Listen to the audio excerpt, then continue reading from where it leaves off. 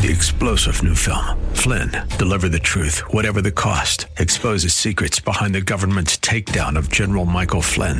Flynn knew what the intel world had been up to. He ordered the first audit of the use of contractors. This set off alarm bells. He told the truth. He was the most dangerous person for Donald Trump to hire. They had to get rid of Flynn. Flynn, deliver the truth, whatever the cost. Available now. Watch it today. Go to salemnow.com. salemnow.com. Welcome to the Georgene Rice Show podcast. This program was originally broadcast live on 93.9 KPDQ. We hope you enjoy the show. Well, good afternoon and welcome to the Thursday edition of the Georgene Rice Show. James Blend is producing and engineering today's program. Today we're going to talk with Jonathan Alexander, Director of Public Policy at Liberty Council Action, on the use and funding of fetal tissue experimentation. We're also going to talk with Os Guinness, his latest book, Last Call for Liberty, How America's Genius for Freedom Has Become Its Greatest Threat. We'll also talk with Father Dwight Longenecker. He's the author of The Mystery of the Magi, The Quest to Identify the Three Wise Men. Really fascinating look using historical, archaeological, and astronomical references, as well, obviously, as scripture. And we'll share a conversation I had yesterday with Gary Hemingway with our listeners in the latter part of the program on Gospel Christmas that opens at the Arlene Schnitzer Concert Hall tomorrow night and runs through Sunday evening as well. Well, the special funeral train carrying former President George Herbert Walker Bush arrived in College Station, Texas today. The last leg of his journey before America's 41st president is laid to rest.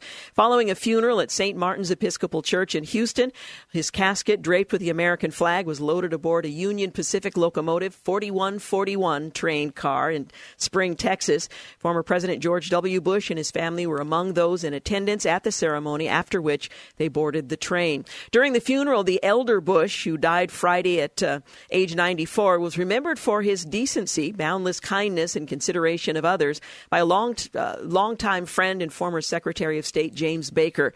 Bush is to be interred on the grounds of George Herbert Walker Presidential Library and Museum on the Texas A&M University campus near his wife Barbara and Robin, their daughter, who died of leukemia at the age of 3 back in 1953.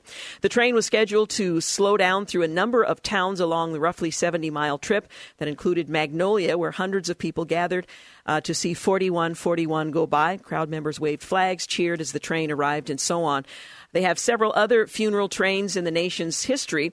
That includes the one that carried Dwight Eisenhower's body from the National Cathedral in Washington to his Kansas hometown in Abilene several decades ago, according to the Associated Press. Upon the train's arrival in College Station, members of the Bush family and guests observed as the casket was placed into the hearse, had a private ceremony where they made their final goodbyes. Well, the Navy honored former Navy aviator and 41st President George H.W. Bush with the largest ever 21 aircraft missing man formation as part of the funeral service in Texas. 30 F/A-18 Hornets and Super Hornets departed Naval Air Station Oceana, Virginia today ahead of the internment ceremony at the George Bush Presidential Library and Museum in College Town. A naval aviation official said that the missing man formation of this size is unprecedented and reflects Bush's legacy as a naval aviator and ongoing relationship with the Navy's carrier strike group community. So former President George Herbert Walker Bush laid to rest today. In other news, the Saudi crown prince was complicit in killing the activist Jamal Khashoggi, a bipartisan group of senators said in a resolution. And Justice Department prosecutors have begun interviewing witnesses in an investigation of Clinton-linked Washington insider Tony Podesta and former Obama White House counsel Greg Craig, a probe referred by special counsel Robert Mueller. Democratic Governor-elect Tony Evers of Wisconsin threatened to explore all legal options after state Republicans passed legislation to limit his power. And General Motors CEO Mary Barra defended plans to slash as many as 15,000 jobs and close 5 North American plants. A spokeswoman for U.S. Senator Kamala Harris said the Democrat was unaware that a top aide was at the center of a $400,000 harassment and retaliation settlement. Harris has accepted the aide's resignation. And on this day in 1923, the presidential address is broadcast on radio for the first time as President Coolidge speaks to a joint session of Congress. On this day in 1907, The worst mining disaster in U.S. history occurs as 362 men and boys die in a coal mine explosion in Monongahela, West Virginia. And in 1865, on this day, the 13th Amendment to the U.S. Constitution, which abolished slavery, thank you, Jesus, is ratified as Georgia became the 27th state to endorse it. I am the great-great-granddaughter of slaves, and I'm grateful for this date in 1865 or 4. Well, Congress on Thursday approved a short-term spending bill to avoid a partial government shutdown, punting the thorny debate over border wall funding and other issues until later in the month. They're really good at punting. The stopgap spending bill, which was swiftly approved by the Senate after passage early Thursday afternoon in the House, would fund the government through the 21st of December. Congress has faced a Friday deadline to reach a budget agreement, but lawmakers decided to effectively delay that fight with this week's services for the late President George H.W. Bush. President Trump is expected to sign the measure, but the disagreements are far from resolved. 7 of the government spending bills remain unfinished. The most controversial is Homeland Security appropriations, which would include border wall funding. Apart from the complications of needing bipartisan support in the Senate to overcome a filibuster, House Republicans right now do not have the votes to pass a bill with or without the $5 billion in it for the wall funding sought by the president. On one hand, conservatives want full wall funding. On the other, Democrats remain opposed, and House Minority Leader Nancy Pelosi, who aims to reclaim the speakership next month, faces the risk of backlash from her caucus if she accepts a deal containing what her rank and file consider too much wall money. Well, amid the disagreement, the president is set to meet with Pelosi and Senate Democrat leader Chuck Schumer at the White House next week. There was an effort to condemn Hamas and its work of terrorism. The UN failed, however, to adopt the U.S. resolution. The United Nations General Assembly failed today to adopt a U.S. resolution that condemned terrorist acts by Hamas and other Palestinian militant groups, a blow for the U.S. To push and to curb anti-Israeli bias at the body. Well, the U.S. resolution would have condemned Hamas for repeatedly firing rockets into Israel and for inciting violence, thereby putting civilians at risk. It would also have demanded that Hamas and other militant actors, including Palestinian Islamic Jihad, cease all provocative and violent actions and condemn Hamas efforts to construct tunnels to infiltrate Israel and launch rockets into civilian areas. But after a procedural move by Kuwait and Bolivia, the body adopted a rule that meant the U.S. resolution needed a 2/3 majority to be adopted. The resolution picked up a plurality of 87 votes in support and 57 against, with 33 abstentions, but it was not enough to meet the 2/3 resolution. So that is now dead. And more than 1,000 absentee ballots likely cast by Democratic voters, although we don't know, in North Carolina's 9th congressional district, may have been destroyed amid voter harvesting allegations in favor of Republican Mark Harris in a closely contested race. You're looking at several thousand, possibly 2,000 absentee requests from this most recent election. About 40% of those, it appears, at this point may not have been returned, says the Wake County District Attorney Lauren Freeman. Well, Freeman confirmed Monday that her office has been investigating potential voter irregularities in Bladen County since early this year. The investigation began in 2016 and has now incorporated the 2018 primary and midterm election allegations. There has been an open investigation throughout this period. Representative Jerry Connolly, a Democrat from Virginia, called on the House Oversight and Government Reform Committee to hold an emergency hearing to look into allegations that some voters, from some voters, that their absentee ballots were collected illegally and not counted. The real election fraud is playing out right before us in North Carolina's 9th congressional district, Connolly said in a statement. Harris, his opponents, holds an unofficial 900-vote lead over his Democratic rival. Both candidates did not respond to requests for comment earlier today, but that's where things stand at this moment. Well, coming up, we're going to talk with Jonathan Alexander, who is the Director of Public Policy at the Liberty Counsel. Action, we're going to talk about the use of fetal tissue for experimentation. And Also, the use of taxpayer dollars to underwrite the funding of that. So we'll get into that with Jonathan Alexander. And then later in this hour, we'll talk with Os Guinness, his very sobering but hopeful book, Last Call for Liberty, How America's Genius for Freedom Has Become Its Greatest Threat.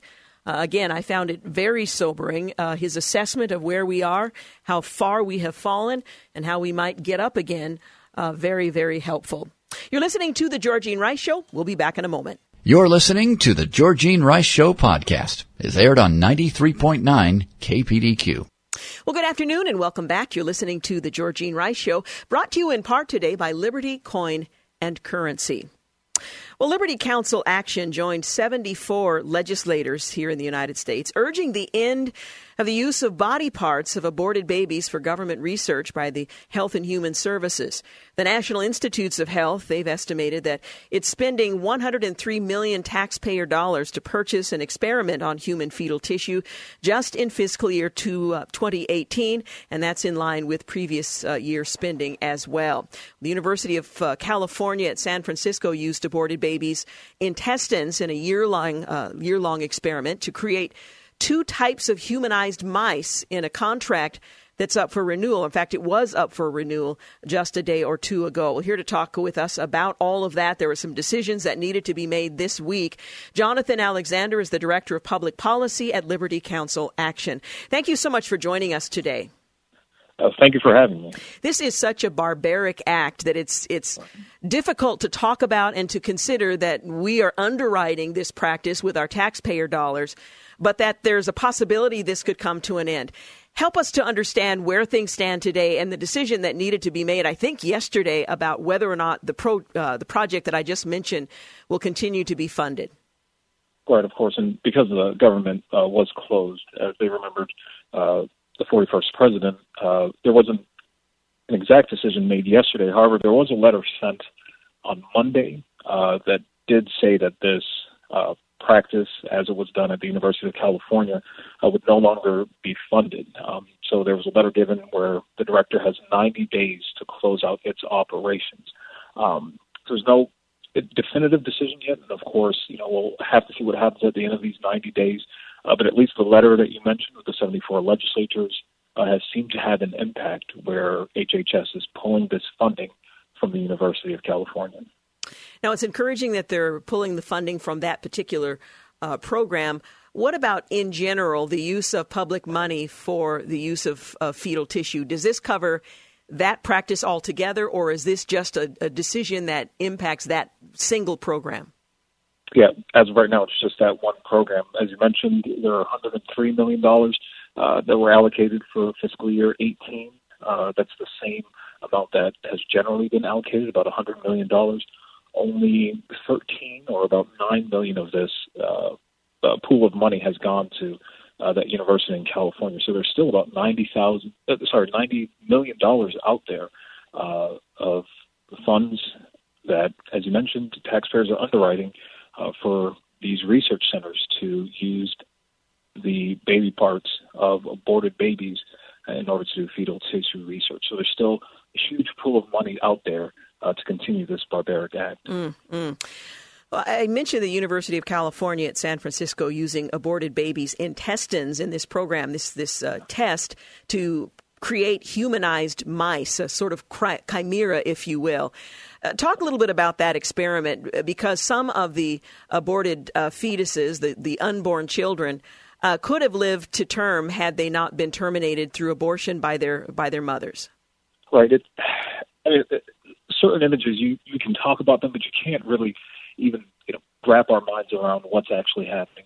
I think in 2015, when the videos came out of individuals at Planned Parenthood bartering for the sale of aborted baby body parts, we sort of got a picture, but that's just pulling back the curtain of the abortion facility and knowing what happens in an abortion facility. Now we're hearing that these men and women in lab coats are elbow deep in baby intestines, attaching them to mice in order to come up with treatment for diseases. There are folks advocating that these they're treating AIDS or putting an end to Parkinson's disease. Regardless of what the medical justification is, these are aborted babies being ripped apart limb from limb And now we're knowing that these remains are being attached to animals in these facilities. It's hard. We say it over and over again, but until we're actually looking at these images and understanding what is actually going on in these research labs, it's hard to really get a grip for just how grotesque this practice actually is. What you're describing is a form of state-sanctioned cannibalism. You use the body parts of the unborn in order that those of us who are mature can benefit from what we think we might be able to produce. One of the important things you said was, regardless of the outcome hoped for by researchers, this is still a barbaric act. The exploitation of unborn children should not be acceptable. What has this practice yielded, however, in the form of benefits? Is this the single option available to deal with some of the challenges that the medical community face? And has there been the kind of success that we're being led to believe makes this necessary? Right, absolutely not. I think one of the things we can ask for, what happens to babies that are miscarriage, babies that die without an elective abortion. They die by natural causes. Certainly, if a mother is willing, those babies can be used in research. It's still a stretch. It's still not something that all individuals are comfortable with that being used. But at least it's better than an elective abortion leading to this. You started to mention earlier the ages of some of these babies that are being aborted, between 18 to 24 weeks, which means about half of these babies could survive outside of the womb. Half of these babies, or all of these babies really, if they were brought to term, would survive, but about half of these babies at this point that they're being aborted would survive outside of the womb. But nevertheless, we're killing them, basically incentivizing these abortionists to kill them in order to continue this profit stream. There are other ways we can ethically obtain fetal tissue. Miscarriages are stillbirth babies. We can use the tissue from them, but not aborted babies, especially those that could live outside of the womb at this age. The letter that I made reference to states, exploiting even one unborn child in this way is repulsive and should stop, regardless of the outcome hoped for by researchers. However, not only is research with abortion fetal tissue unethical and wrong, it is ineffective. Fetal tissue has not produced a single clinical treatment, despite being used in clinical research since the 1920s. So again, the point being made, it's unethical regardless of the outcome, but the outcome doesn't even justify its use, which has been a practice for many decades, apparently. This is just repulsive, and it's hard to imagine that this is considered acceptable by anyone who's responsible for managing U.S. taxpayer dollars. I think you're absolutely right. The other side will throw the number that we've been using baby body parts like this for decades. Well, where is the outcome, as you mentioned? Since the 1920s, some say the 1930s, we've been using this for research. Where is the outcome? And even before we get to the outcome, where is the dignity we're affording to human life that is ending in the womb? Those that have been aborted, or even those that have died through miscarriages, those babies deserve to have proper burials, to be respected and treated as human beings. Certainly not for their intestines to be attached to animals.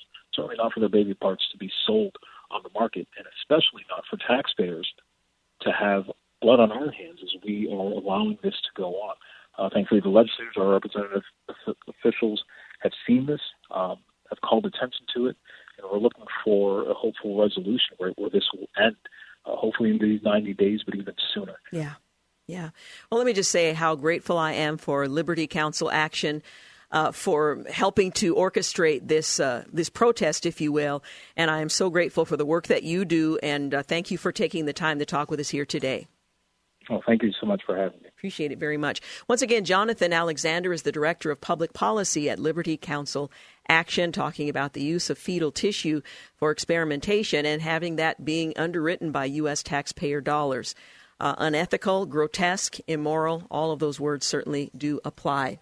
Up next, we're going to talk with Os Guinness, his latest book, Last Call for Liberty, How America's Genius for Freedom Has Become Its Greatest Threat. A fascinating overview of how the mighty have fallen and where we can go from here. You're listening to The Georgene Rice Show. You're listening to The Georgene Rice Show podcast. It's aired on 93.9 KPDQ. Good afternoon and welcome back. You're listening to The Georgene Rice Show. My next guest writes that the hour is critical. The American Republic is suffering its gravest crisis since the Civil War. Conflicts, hostility, and incivility now threaten to tear the country apart. Competing visions have led to a dangerous moment of cultural self-destruction. This is no longer politics as usual, but an era of political warfare where our enemies are not foreign adversaries, but our fellow citizens. Yet the roots of this crisis are deeper than many realize. We face a fundamental crisis of freedom as America's genius for freedom has become her Achilles heel. I'm referring, of course, to Os Guinness, whose latest book is titled Last Call for Liberty, How America's Genius for Freedom Has Become Its Greatest Threat. Os Guinness is a doctor of philosophy from Oxford. He was born in China, educated in England. He is the author of more than 30 books, including The Global Public Square, A Free People's Suicide, Renaissance, and others.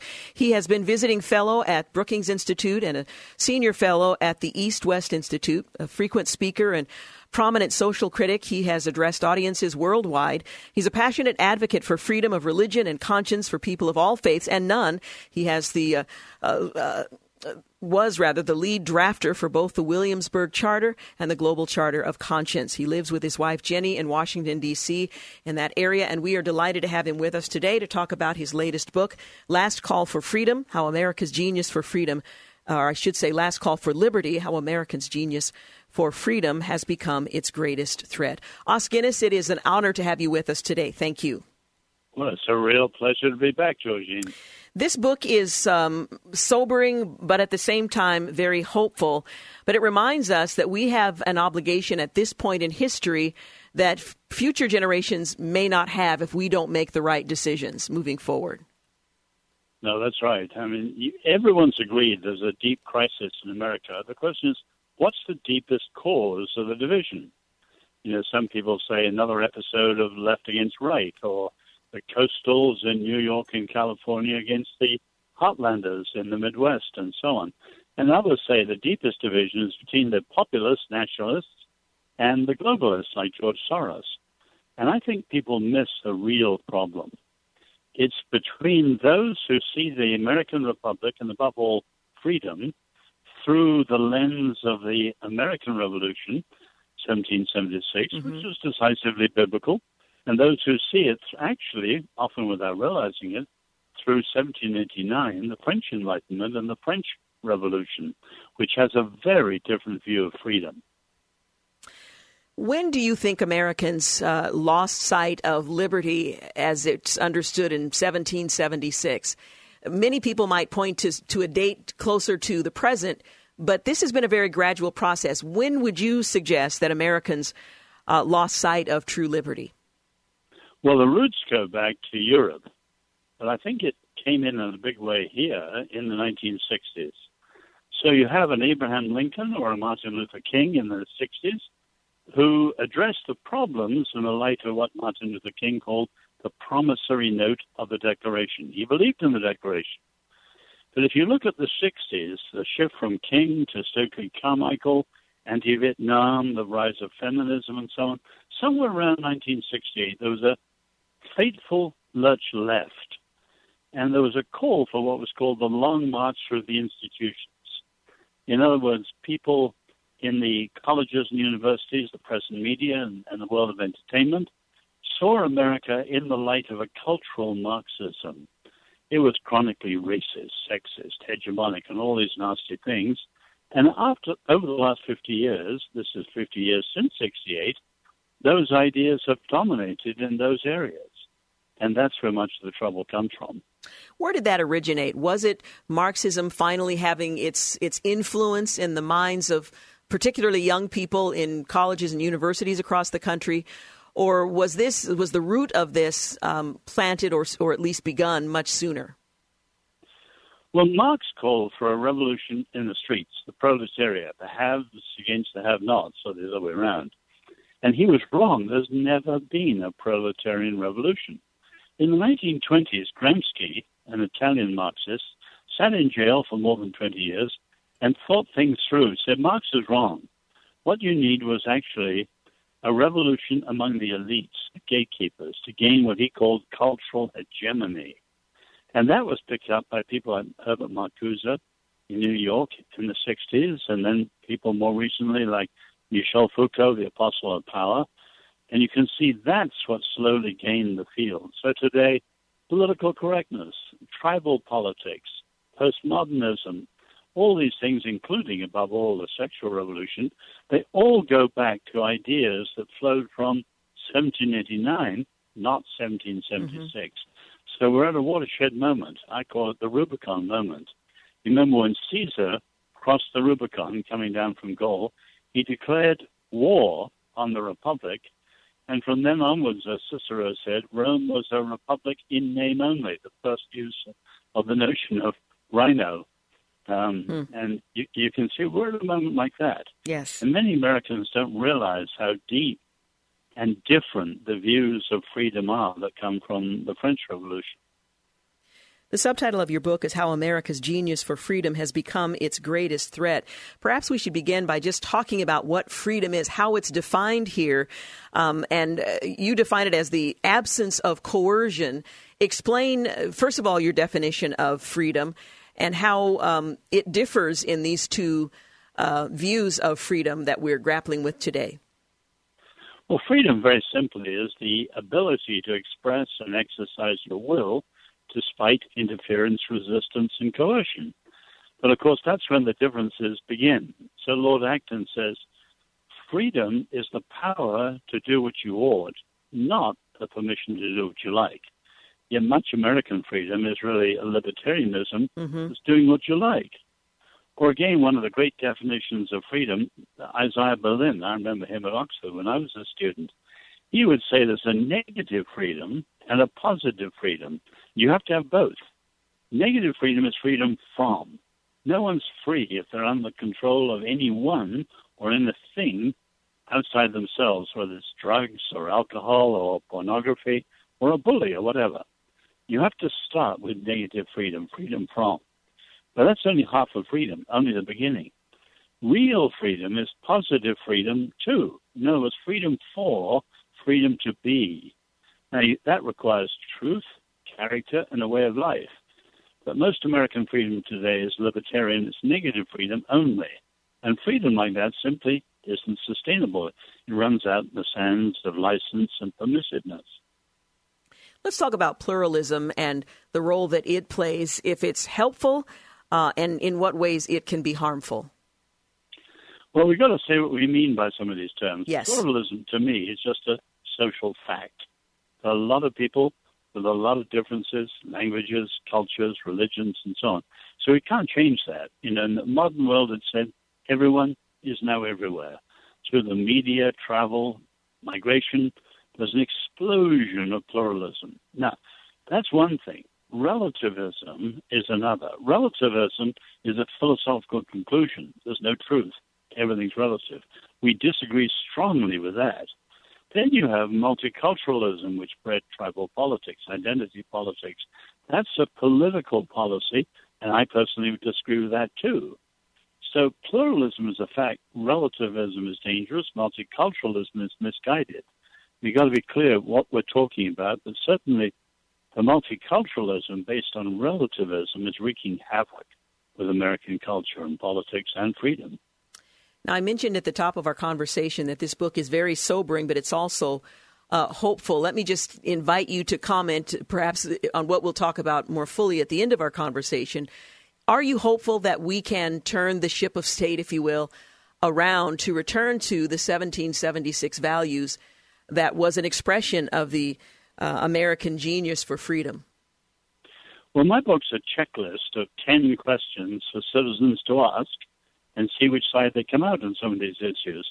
But since the heart of constitutionalism is the Jewish notion of covenant, which comes from the book of Exodus in the Old Testament, you can see there that covenants, when they fail and they break down, they can be restored.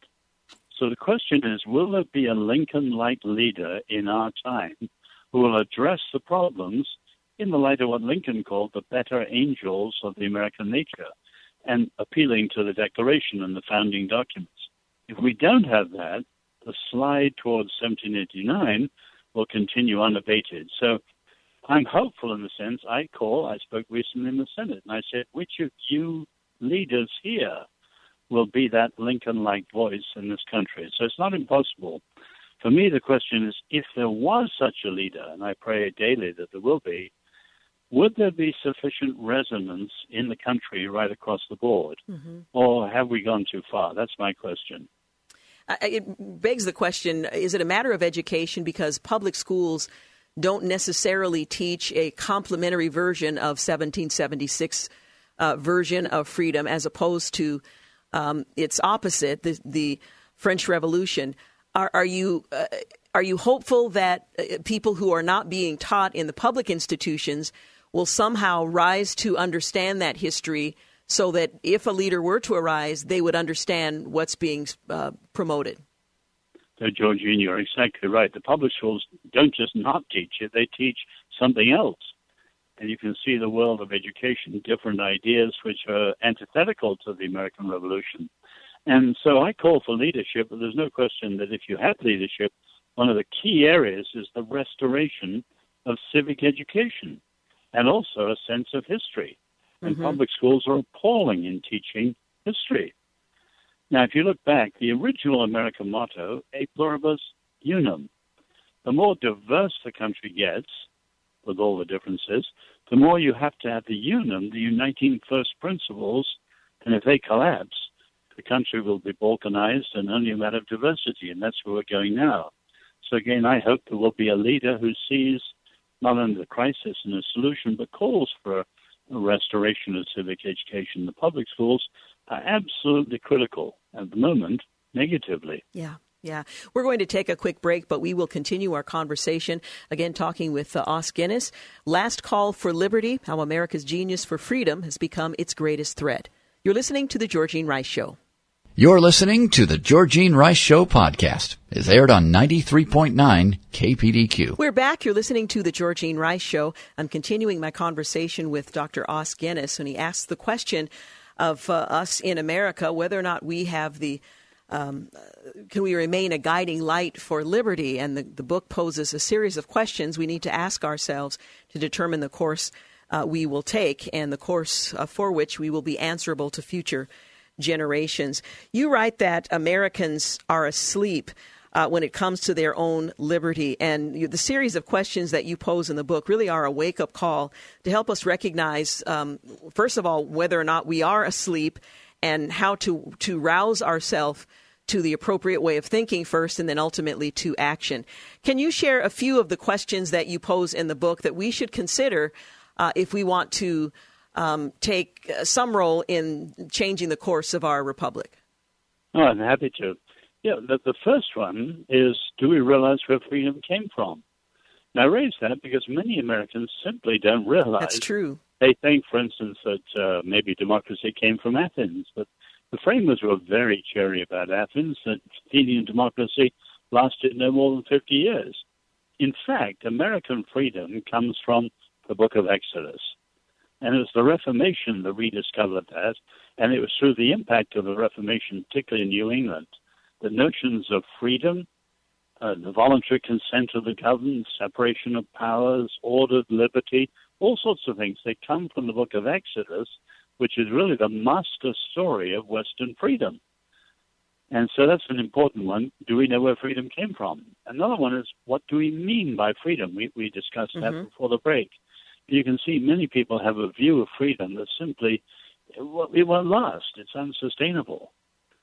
Other questions, have Americans faced up to the paradox of freedom? The greatest enemy of freedom is freedom. And you've got to understand how free societies in history don't last. And there are ways in which they always undermine themselves.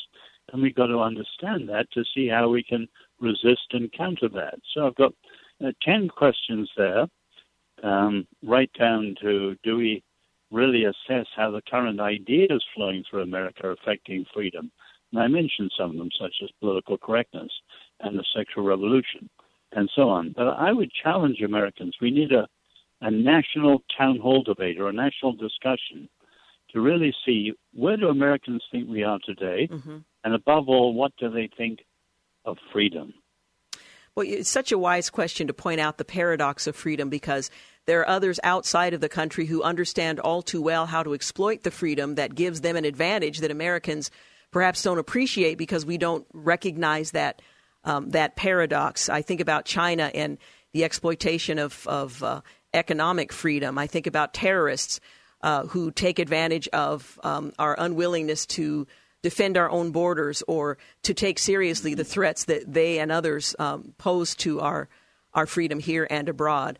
We have to think about that paradox rather than just assume that freedom in every form is beneficial to us, to our sons and daughters, and quite frankly, to the watching world.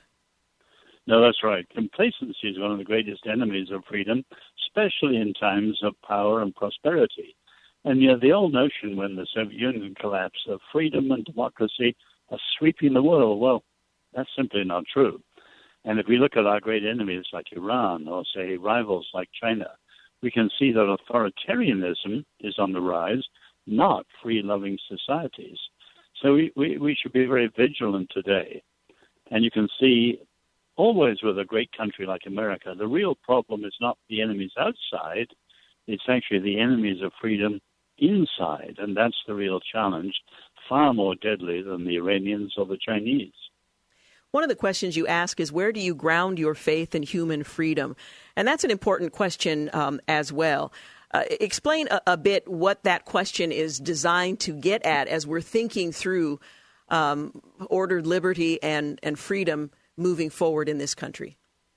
Well, again, a lot of people don't think about that. Freedom, freedom, freedom. They think it's here and they'll stay here forever. But the amazing thing is that only in the Bible, the Hebrew and Christian scriptures, do you have a solid grounds of freedom. Now, if you look in the Old Testament, the countries that were around, the empires that were around in that time, Egypt, Babylon, Mesopotamia, the Greeks and so on, none of them had any views of freedom. The Greeks had some view, but behind everything, fate. Even the gods couldn't change fate. Now, people think, of course, we're modern. Surely we all believe in freedom. The stunning fact is you cannot ground freedom in atheism or secularism. And all the great secular thinkers, Spinoza, Marx, Freud, right down to the new atheists like Sam Harris and so on, freedom is a fiction. We're actually determined chemically, biologically, historically, economically, or whatever. You cannot find a grounding for freedom in atheism. That's stunning, because the unique grounds are in the Bible and of all in the book of Genesis, that we're made in the image of God, and we have a responsibility and a freedom. So Christians should be the champions and the guardians of freedom today, and this is a day in which we should stand firm in that, realizing how unique and distinctive the Christian view is, the biblical view is. Instead, far too many of us are in the retreat. Another brilliant question you ask is, are you vigilant about the institutions crucial to freedom, a republic or a democracy? We often hear the United States of America being referred to as a democracy rather than a republic. And we don't perhaps see ourselves as guardians of the institutions of this republic, perhaps because we have granted that authority to others. And while we're disappointed by their handling of that power, we don't see ourselves perhaps playing much of a role in helping to preserve and understand these institutions crucial to our freedom. Even if you take democracy seriously, it's clear the framers were very wary of it. Mm-hmm. And they chose not the direct democracy of the Greeks, but the representative democracy of Britain. Well, in the 19th century, they knew that if you expand the franchise and more people can vote, you better expand education so that more and more people can vote wisely through education. But if you just look at this one aspect today, education is expanded and become incredibly mediocre and missing out key things like history and civic education. So you have citizens who aren't really wise enough to elect people well. And then you have, say, things like the referenda in California, which are really direct democracy. Or you have things like Facebook's likes, the thumbs up and so on. It's all a matter of feelings and so on. Well, all of that tends to undermine. Then you take the social media and the way it shapes our thinking and feeling. Democracy itself, quite apart from the looking at the Republic, democracy is in profound trouble in this country and getting itself a bad name.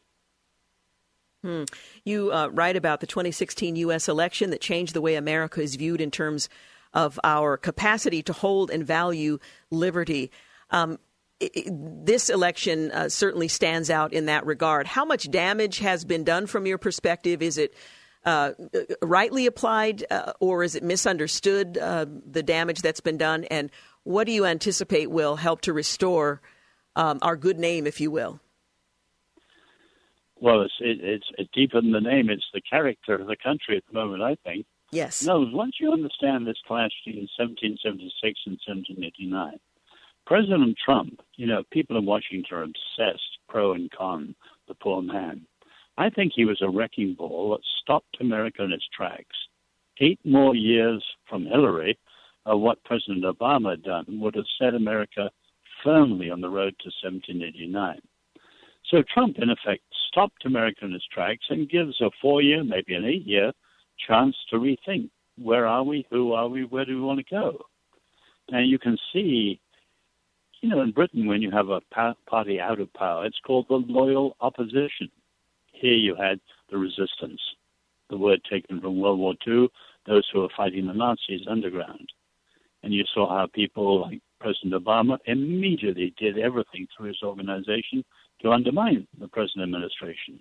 Then you look at things like the Kavanaugh hearings, and you can see it's worse still. The denial of process, the denial of the presumption of innocence. In other words, things are spiraling down on both sides.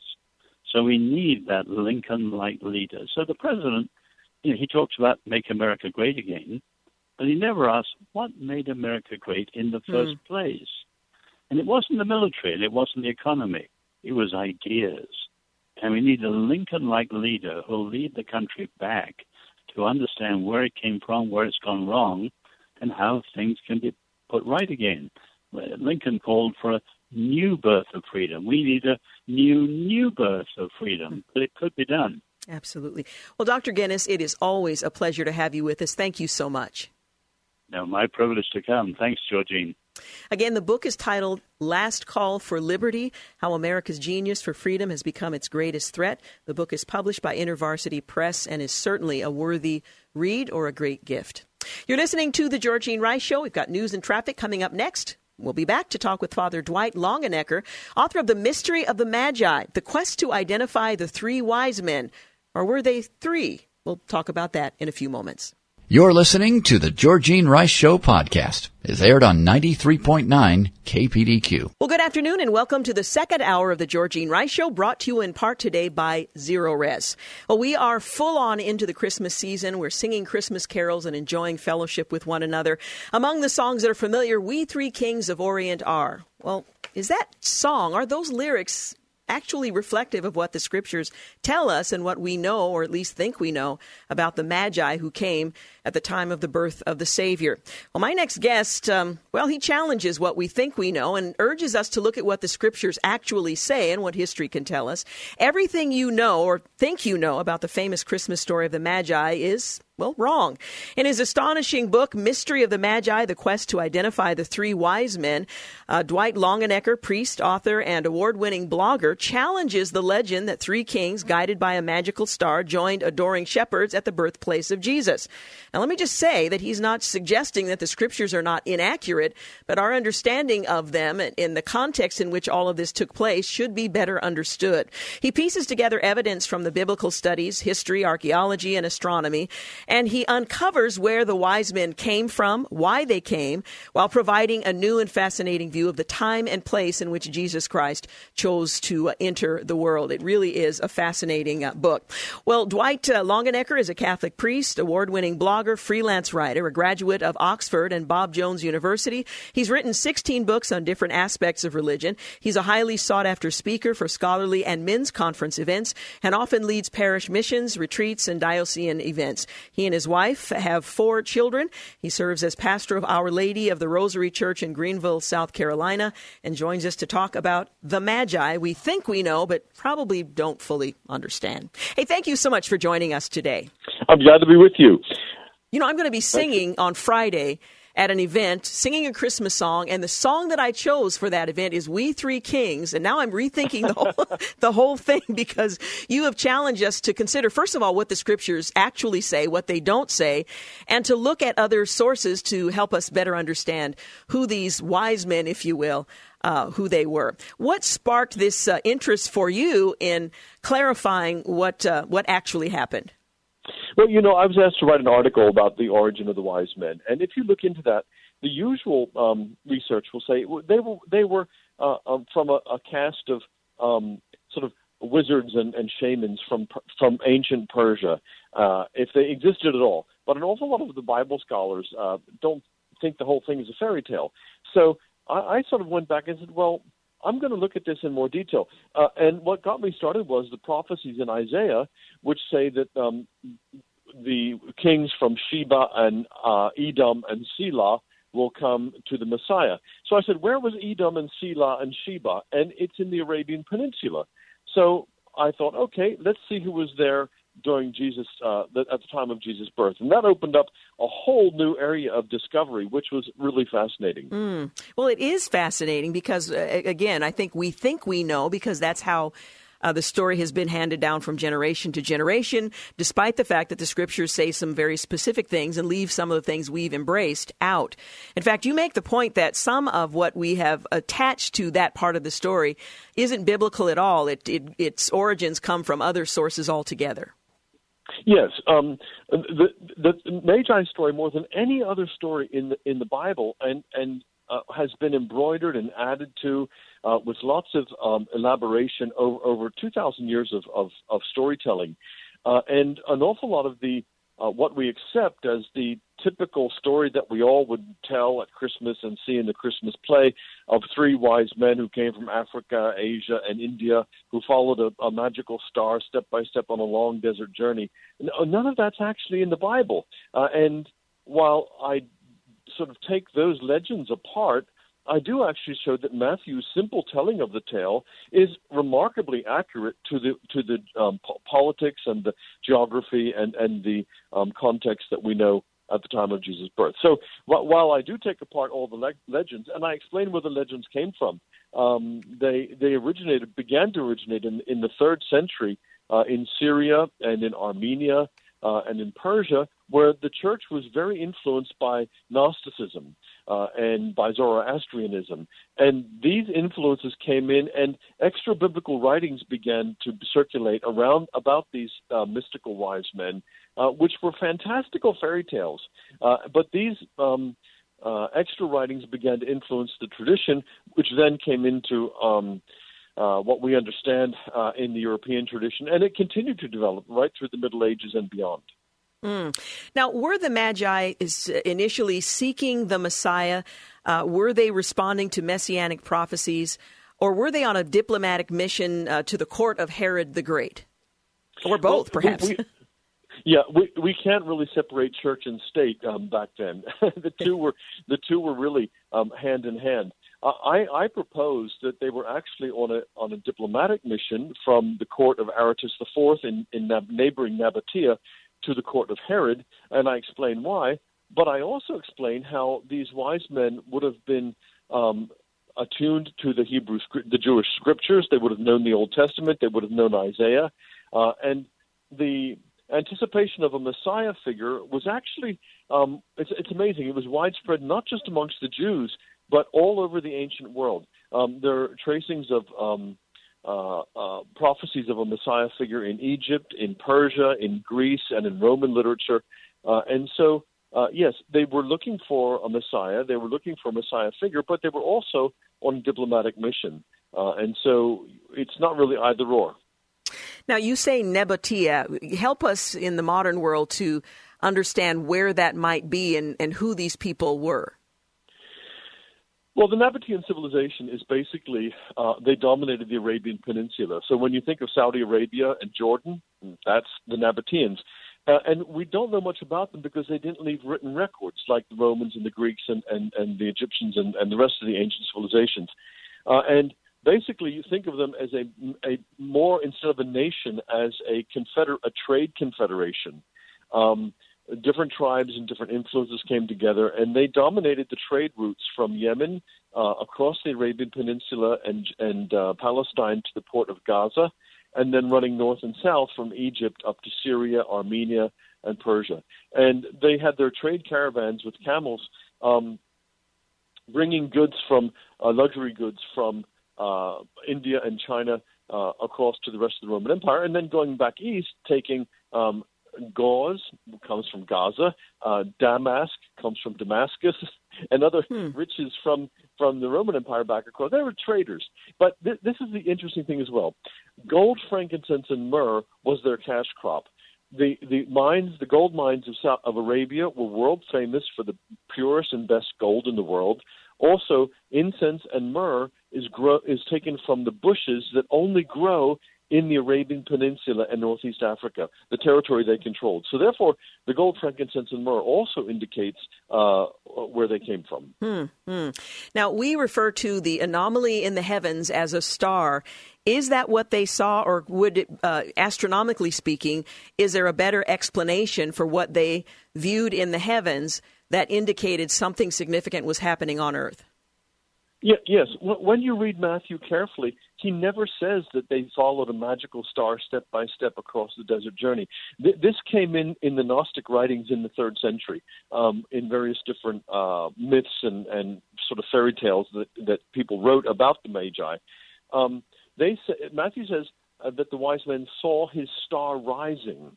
And there are several really good books about this written by astronomers and people who know a lot more about it than I do. But basically they say there was a planet. They didn't distinguish between planets and stars back then. There was a planet that was rising in the constellation associated with the Jews. It was the planet Jupiter, which is the royal planet.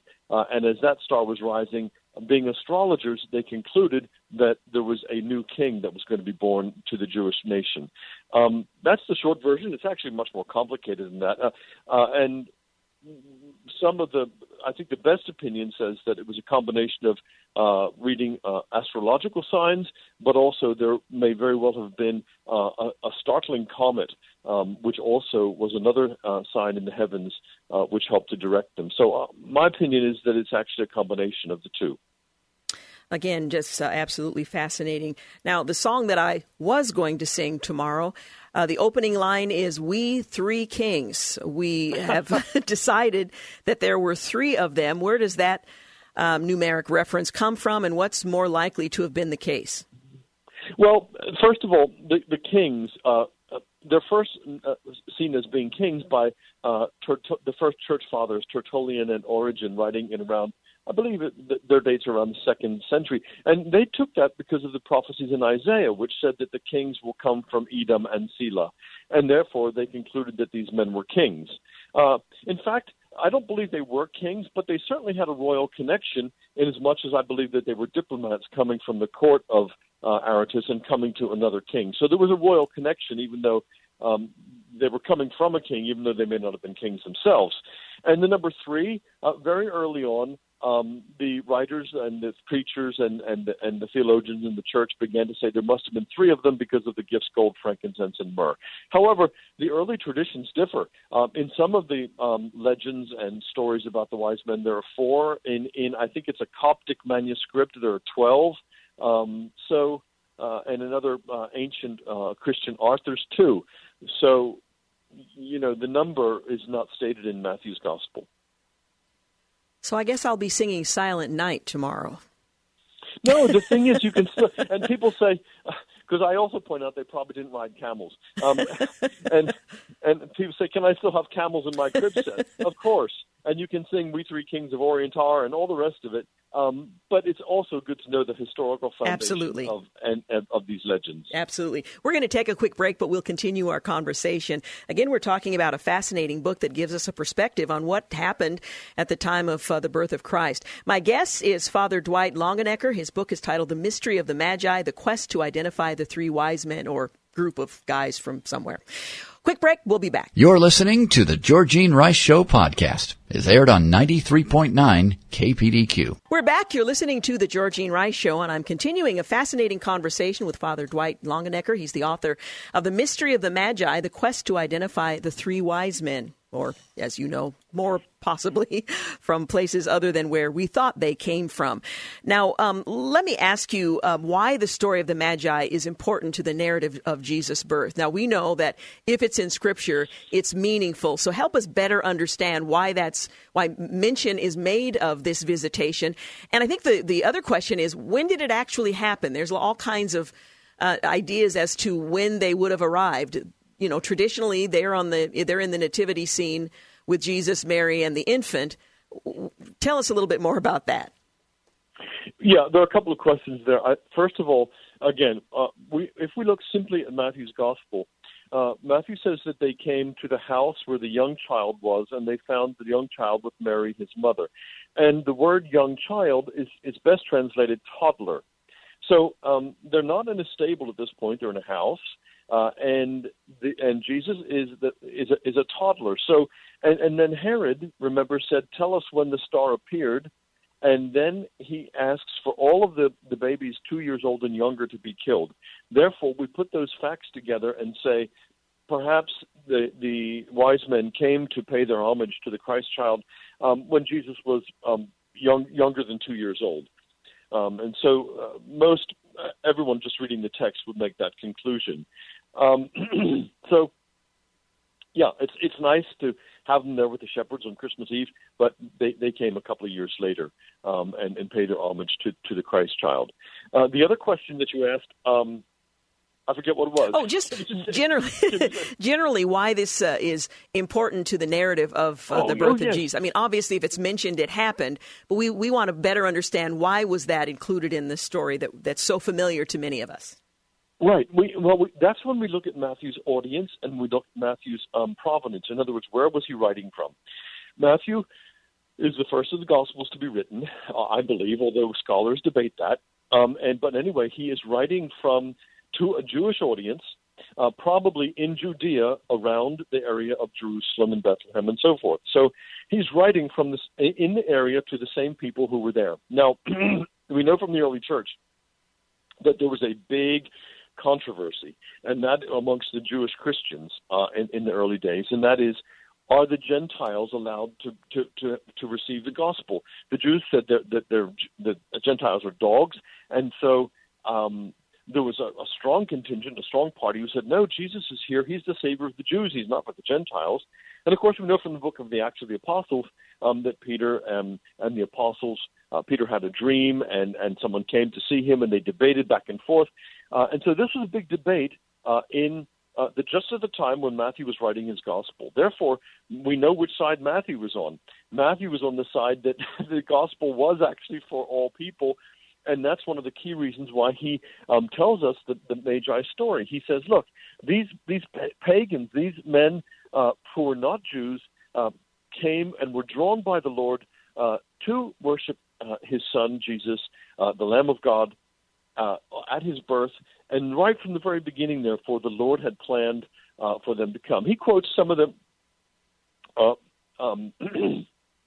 prophecies from Isaiah, which also show that all nations will come, and the house of the Lord, the temple will be a house of prayer for all nations, and that all the nations will come to worship. So that's the reason why Matthew includes it. He wants to make the point that the gospel is for the non-Jews. Well, let's talk about historical evidence that would prove the existence of this group of travelers. One could argue it's in the scriptures, therefore it happened and it must be true, but we'd be accused of circular reasoning.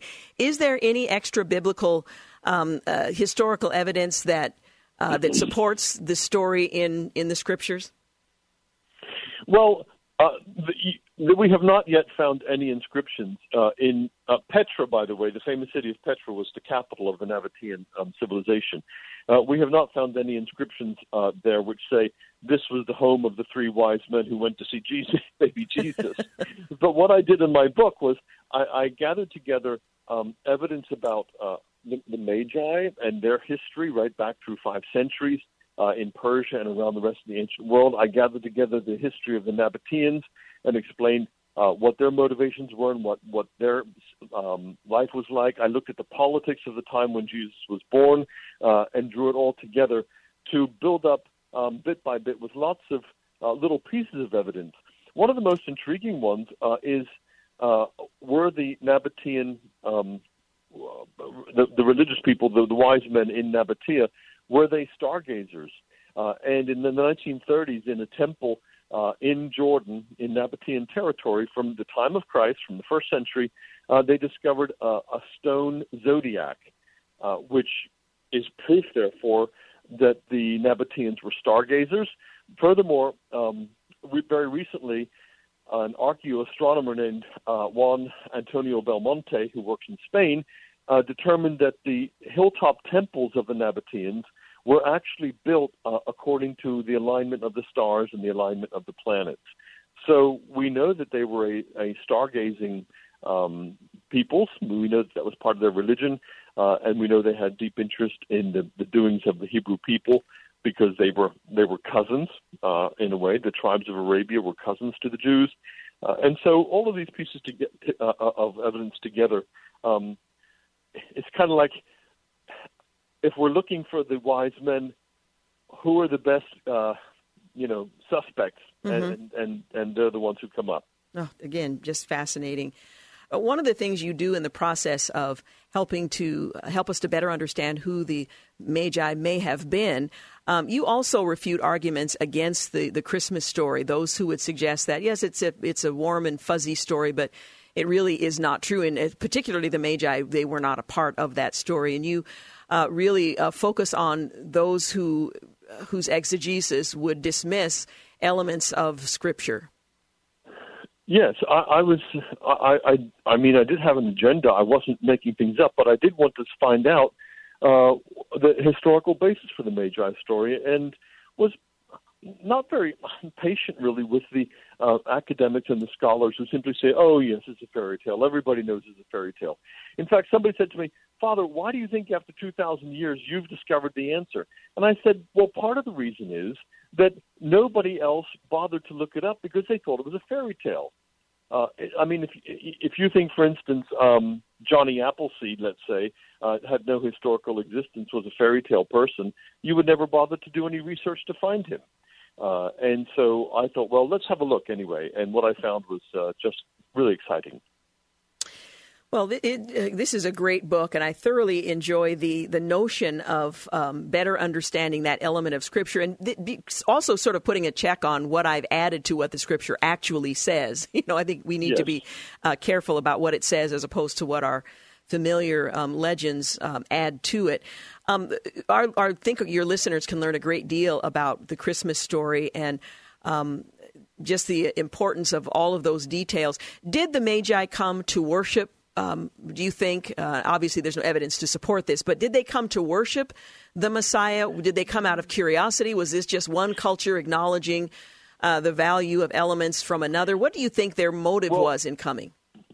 I'd like to get to that in a minute, but first I would like to remind your listeners that this book is also an apologetics book. You see, a lot of non-believers will say to Christians, oh, you believe a lot of legends and fairy tales and make-believe stuff. And in fact, when it comes to the Magi story, they're right. A lot of what the story we tell at Christmas is made up of these extra things that are extra biblical. And therefore, it's our duty to pare those things away and look at the facts and look at the evidence and look at what really did happen. So it was partially an apologetics effort to put this together. Mm-hmm. But to answer your question, I believe that the wise men were in their own culture, religious seekers. I think they were looking for the Messiah. I believe that they knew the prophecies of Isaiah, and I put in my book why I believe they knew the prophecies of Isaiah. They also knew and understood and had very ancient links with the Jewish religion. The Arabian tribes all claimed descent from Abraham like the Jews did. And there's very fascinating details about how their religion was similar to the Jews. Furthermore, they were the next-door neighbors to the Jews. They would have been very intrigued by the prophecies of the coming king of Israel, the son of David, the Lamb of God, the Messiah. So I think they were on a religious and spiritual search, but it was also, as it happened, had a political dimension to it. Yeah, geopolitical interest. What do you think happened to these seekers once they discovered the Messiah, brought the gifts to him? What became of them, do you think? Well, that's where I get into a lot of, I think, really fascinating speculation. My speculation is that if Herod was watching out for them because he was mad at them, he would also have told their boss, the king of Nabatea. Therefore, when it says they went back to their country by a different way, Matthew says they went back by a different way, I think they didn't go home at all to their home city. I think they went instead to Damascus, which was in the northern part of their territory, but at that time was controlled by the Romans, not controlled by the king of the Nabateans. Therefore, they would have been in their own country, but they would have been safe under the rule of the Romans in the city of Damascus. Now, I think Damascus, because you might remember where the Acts of the Apostles connects 30 or 40 years later after Jesus' death and resurrection, St. Paul goes to persecute the Christians who are already in Damascus. Very early on, Damascus is one of the centers of the church, and he says they're already there. And there are a few intriguing little hints in the research that the Magi were in Damascus, or there were wise men in Damascus, and that there was a very early Christian community there. So I speculate about that, and I say, did St. Paul actually learn his theology from this very early Christian community, which perhaps was founded by the Magi? Is there evidence for that? Well, I didn't dig much further. I'll let somebody else do that. But it's an informed speculation that's worth pondering. Thank you so much for joining us. I so appreciate the book, The Mystery of the Magi, The Quest to Identify the Three Wise Men. Father Longenecker, thanks for joining us, and Merry Christmas. And thanks for having me on the show. You have a great time. And you go ahead and sing We Three Kings. Okay, I'll do it. Thank you so much. Yeah, bye-bye. Right. Father Dwight Longenecker, The Mystery of the Magi, The Quest to Identify the Three Wise Men. You're listening to The Georgene Rice Show. Up next, we're going to share a conversation I had with Gary Hemingway. Gospel Christmas begins tomorrow. We'll give you all the important details in a moment. You're listening to The Georgene Rice Show podcast. It's aired on 93.9 KPDQ. We're back. You're listening to the final segment of The Georgene Rice Show. I was sad to learn that a crew member in a U.S. Marine Corps plane collision died after a rescue earlier today, and 5 remain missing. The crew member was rescued, it was today in the waters near Japan, near 2 Marine Corps aircraft. They collided during a training exercise. One of them has died. As I mentioned, 5 remain missing. The announcement comes with a frantic search for the other members who remain missing. Another Marine who was rescued is listed in fair condition and might be able to provide some insight into what happened. The Marines said the FA-18 fighter jet and a KC-130 refueling aircraft crashed during a training session around 2 a.m. on Thursday. The plane took off from their base in Japan near Hiroshima, and the crash occurred about 200 miles off the shore, off the coast of Japan. As to what was taking place when the mishap occurred, this is under investigation, according to Eric Flanagan, who is a major in the Marine Corps, and speaking on the issue. There were 2 crew members in the FA-18 and 5 in the KC-130 at the time of the incident. The crash is the 21st non-combat military crash of this year, surpassing the 20 disasters in 2017, and only the latest in a recent series of accidents involving members of the military deployed to and near Japan. Well, last month, the U.S. Navy FA-18 Hornet from the aircraft carrier USS Ronald Reagan crashed into the sea southwest of Japan's southern island of Okinawa, though its 2 pilots were rescued safely. And in mid-October, an MH-60 Seahawk, also belonging to the Ronald Reagan, crashed off the Philippine Sea shortly after takeoff, causing non-fatal injuries to a dozen sailors there. More than 50,000 U.S. troops are based in Japan under the Bilateral Security Pact, and we've just lost one of them, with 5 still missing. I mention it because I think it's important that we are aware that there are men and women standing by serving our country when we're thinking about other things. I go to the mall, I buy something for Christmas, I pick up something for dinner, I'm having a great life. But there are people who are separated from their families, who are in places where they wear a uniform in order to serve the interests of the people of the United States. And while we may not agree with every deployment, we may not agree with every leader in the U.S. military, these are people who are motivated by a love of their country and service to their country. And we would do well to remember them, to pray for them, and to mourn them when they are lost. I think the funeral over the last several days, should say funerals, plural, former President Bush 41 is a reminder of the tremendous sacrifices that men and women in uniform make. You know, George H.W. Bush nearly lost his life serving in World War II, and never lost that drive to serve the country. And in fact, in much of his burial and his funeral service, there were references to that military service. Well, there are young men today, some of whom may aspire to politics. There may be a president of the United States stationed somewhere around the world serving in the U.S. military. I have mentioned quite often that I have a nephew who serves in the Navy. He's only been in for a few years, but he will become the captain of a ship in just a matter of weeks. And it's a marvel to me, the level of commitment and training and vigilance that's required. He has been stationed in the Middle East now for several years, and I think about him, I worry about him all the time, and yet I'm confident in the training that he and others have had, and he believes he's called to the mission that his service affords in the Navy, and so we just pray for him and trust that God is ordering his steps even there. So I would encourage you to remember other military families that you may know, some you may not know. Remember those who have lost loved ones as a consequence of recent events in the military and others. Well, this is an awkward segue, but on Friday, as is typically our practice, we fully intend to lighten up, and we'll take a look at the lighter side of the news. I'm looking forward to that, and I hope you are as well. So we're going to do that on Friday.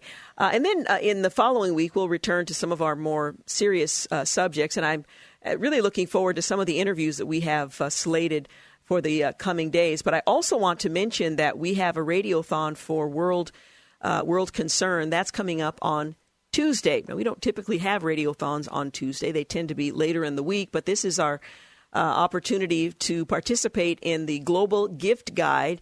And if you're looking to do a little Christmas shopping that makes a difference, not just to the people to whom the gifts are given, but in this case, to those who benefit by your generosity in the name of someone you care about, you can listen in for our World Concerned Global Gift Guide Radiothon on Tuesday. You can also go to kpdq.com. There's a link to the Global Gift Guide, and you can take a look at some of the offerings that are there. You don't have to wait till Tuesday. But we do hope that you'll take the time to consider how to give more meaningful gifts, particularly to those who, it's really difficult to buy for. They have everything they need. They're able to buy what they want. And this is a way of honoring them in a very different way. School teachers, for example, I know a lot of families are trying to come up with things that they can give to the teacher from the kids as they approach the holiday. And as you might recall, with the Global Gift Guide, you'll receive a card that can be given to the person in whose name your gift has been given. And, for example, there are opportunities to support education in countries outside of our own where it's very difficult for educators and for students to get the resources they need. And that can make a great gift for the teacher or teachers in your life. So that's just one example. There's lots of others. So check that out, the Global Gift Guide, the World Concern Radiothon on Tuesday, or at kpdq.com. Look for the World Concern banner at the top of the page. I want to thank James Blend for producing and engineering today's program, and thank you for making the Georgene Rice Show part of your day. Have a great night. Thanks for listening to the Georgene Rice Show podcast. If you'd like to download a podcast of the show or would like more information on today's guests, please visit the show at kpdq.com or on Facebook. Follow the show on Twitter at GRiceShow and like us on Facebook. And join us live every weekday at 4 for more critical thinking for critical times on 93.9 KPDQ. 3-star General Michael J. Flynn, head of the Pentagon Intelligence Agency, knew all the government's dirty secrets. He was one of the most respected generals in the military. Flynn knew what the intel world had been up to. He understood its funding. He ordered the first audit of the use of contractors. This set off alarm bells. The explosive new documentary, Flynn, Deliver the Truth, Whatever the Cost, uncovers the facts behind this scandal. Flynn told the truth. He was the most dangerous person for Donald Trump to hire. I find out the worst enemy that I'm going to face in my life is right here in America. They took my assessment and they wanted me to change it. And I was like, I'm not changing it. They had to get rid of Flynn. With in-depth interviews, archival footage, and never-before-seen personal records of the man behind the headlines. I just felt like I was drowning. Flynn, Deliver the Truth, Whatever the Cost. Available now. Watch it today. Go to salemnow.com. salemnow.com.